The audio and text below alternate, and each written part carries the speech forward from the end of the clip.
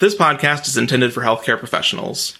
The information presented is for general educational purposes only and should not be used as professional medical advice or for the diagnosis or treatment of medical conditions. The views and opinions expressed do not represent the views and opinions of our employer or any affiliated institution. Expressed opinions are based on scientific facts under certain conditions and subject to certain assumptions and should not be used or relied upon for any other purpose, including but not limited to the diagnosis or treatment of medical conditions or in any legal proceeding. Full terms and conditions can be found at portablepeds.com. And now onto the episode.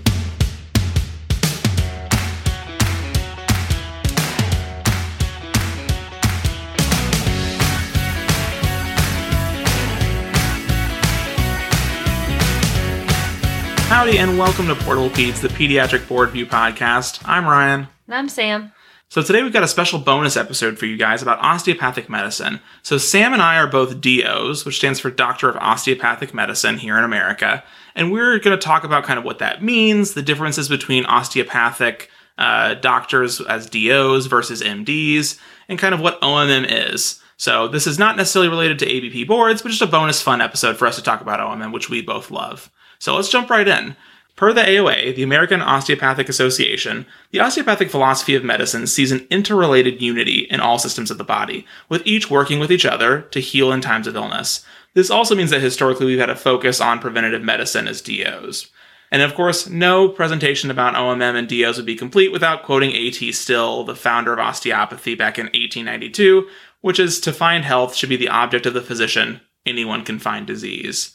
But what are the practical differences between MD and DO physicians? So MDs are required to take the USMLE, steps 1 to 3 for licensure in America, but DOs are required to take COMLEX, levels 1 to 3 for licensure. However, DOs may optionally take steps 1 and 2 of the USMLE for residency applications to make them more competitive. MDs also have valid practice rights internationally in all countries. However, the practice rights of DOs vary internationally based on the country. For example, France has limited scope of practice for DOs because DO means something different internationally in some of the countries. Some countries also delineate this by saying American DO as opposed to just a blanket DO. Now, how are MD and DO physicians similar in America? So both types of physicians complete 4 years of medical school training, followed by residency training. And both DOs and MDs have full physician practice rights in all 50 US states. But what parts of DO training are unique? Per the brief guide to osteopathic medicine published by AACOM, or the American Academy of Colleges of Osteopathic Medicine, osteopathic students also spend at least 200 hours of preclinical education learning about the history of osteopathic medicine, the core osteopathic principles, and the philosophies and OMM. Additionally, DO physicians are trained to approach medicine with a holistic mindset, evaluating the interplay and effects of physical, mental, and spiritual aspects in all of our patients. Now, before we go on talking about OMM and the physical applications of doing hands-on skills, we're going to do a quick survey plug. So we just released a survey. It's available on our website, on Twitter, on Facebook. And this survey is an anonymous, very brief survey to get your listener preferences. If you would take the moment, it would mean the world to us. Please fill out the survey. It'll be open for a couple of months, and we'll let you know on our social media and on our podcast when the close date will be. Thanks so much, and back to the episode. All right, guys. So I'm going to take you guys through what OMM is and really what that looks like in clinic or in the inpatient setting. So OMM, or osteopathic manipulative medicine, encompasses multiple different techniques used to treat structural and functional issues that are seen in the musculoskeletal system. And as you remember, the musculoskeletal system is comprised of all of our bones, joints, fascia, and muscles. And the goal of this really is to help restore inherent motion of body structure to allow the body to heal itself. So when it comes to doing OMM, you will hear a lot of terms used for both the diagnosis and treatment. So when we think about our diagnostic definitions, the first one you'll hear commonly is somatic dysfunction. And this is the impaired or altered function of related components of the somatic system, so skeletal, arthroidal, and myofascial structures, as well as related vascular, lymphatic, and neural elements. And the nomenclature for somatic dysfunction will refer to the direction that a structure wants to go, or ease. So for example, if rib 2 is an inhalation dysfunction, that means that rib 2 prefers inhalation as opposed to exhalation. So by comparison, restriction nomenclature refers to the direction that a structure does not want to go. So for example, rib 2 exhalation restriction is the same as saying an inhalation dysfunction. And when we think about talking about somatic dysfunction, we talk about the cardinal movements. So these will be flexion extension, so forwards and backwards bending, rotation, and side bending, which you can think of as lateral flexion or really bending side to side. Then we can think about our treatment definitions. And so you might see these documented as direct treatments and indirect treatments. For direct treatments, these are techniques that go towards restriction. Examples of these are HVLA, which is high velocity, low amplitude, or what you can think of as popping joints. Muscle energy, which uses post-isometric relaxation to lengthen and relax muscles, and direct inhibition. For our indirect techniques, these are techniques that go away from restriction.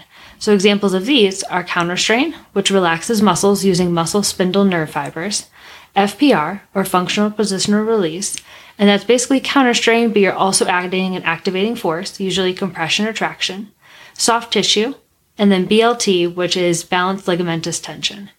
Some of the techniques actually, though, can be used either in an indirect or a direct fashion, and these include MFR, or myofascial release, Still's technique, and then cranial and visceral techniques as well.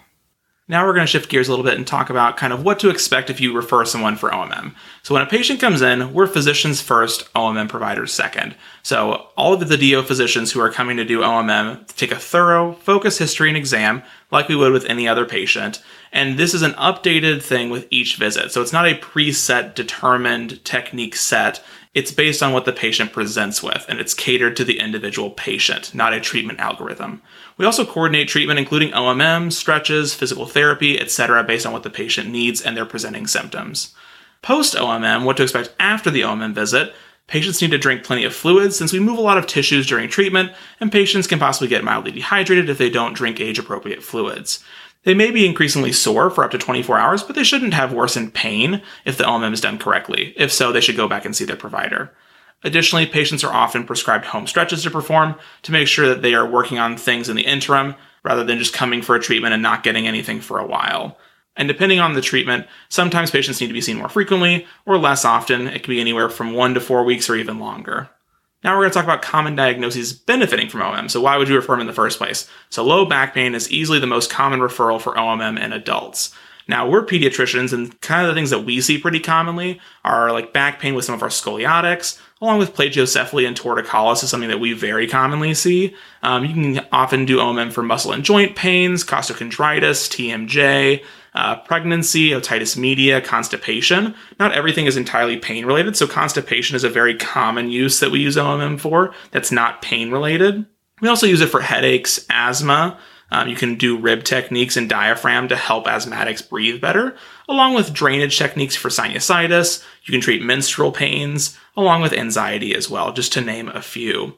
But now we're going to talk about reimbursement. So let's put our money where our mouth is, literally. So reimbursement for OMM, which you might also see noted as OMT, or osteopathic manipulative treatment, which we're kind of moving and morphing into the same terminology, but it's based on how many regions are treated, so up to 10 body regions. These are the head, cervical, thoracic, and lumbar spine, sacral spine, pelvis, lower and upper extremity, rib cage, and abdomen and other regions. So those are 10 total regions.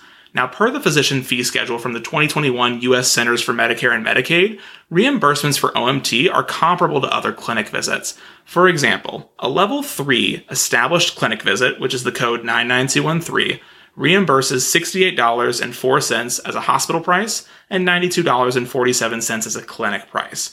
This is the national average, and it might vary, obviously, by location, but this is just general numbers just to have a framework. Now, by comparison, OMT reimburses for every 2 body regions treated. So 1 to 2 body regions earns $32.10 in clinic with the code 98925, and it can go up to $86.88 if 9 to 10 body regions are treated, which is the code 98929. Now, again, I said 9 to 10 body regions is $86.88, whereas a level 3 established clinic visit, which might take about 15 minutes, is $92.47. And to make this even more complicated, those codes that I talked about that aren't the actual established clinic visit, the regions being treated, that's a procedure code and is added to, for example, that level 3 established clinic visit. So not only are you making the 9247, but you're also making the 8688. So this means that the procedure code is added to a clinic visit, billing code with a non-OMM diagnosis, such as chronic lumbar back pain. So a 30-minute dedicated OMM clinic visit can basically make the same revenue as 2 independent 15-minute clinic visits, as long as you're treating and billing appropriately. Now, Sam, you want to talk about evidence-based medicine? Absolutely. So a lot of the evidence that we see for OMM is actually published in the adult literature. For example, Cooley and colleagues published an article in April 2021 discussing the cost comparison of OMT plus the standard of care versus just the standard of care for patients with chronic low back pain.